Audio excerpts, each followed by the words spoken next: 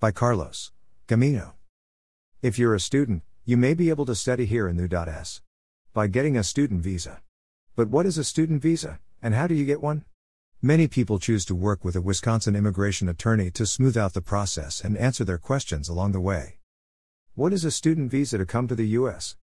There are two types of student visas you can use to come to the U.S., an F1 visa for academic students and an M1 visa for vocational students. F1 student visas.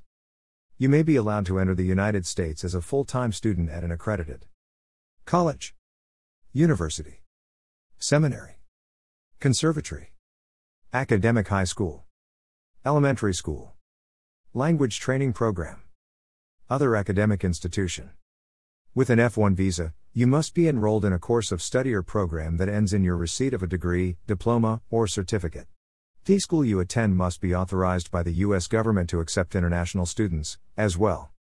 M1 student visas.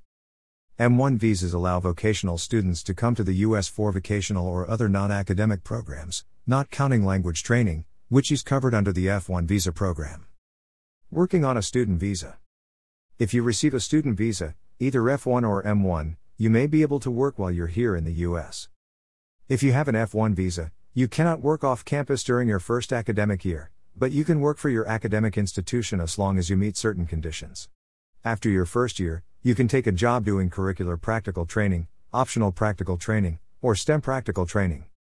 If you're an M1 student, you can only engage in practical training after you've completed your studies. Do you need to talk to a Milwaukee immigration lawyer? If you're thinking about coming to the U.S. on a student visa, our Wisconsin immigration lawyers may be able to help you. Call us at 414-383-6700. You can also get in touch with our immigration attorneys online if it's easier. Carlos Gamino.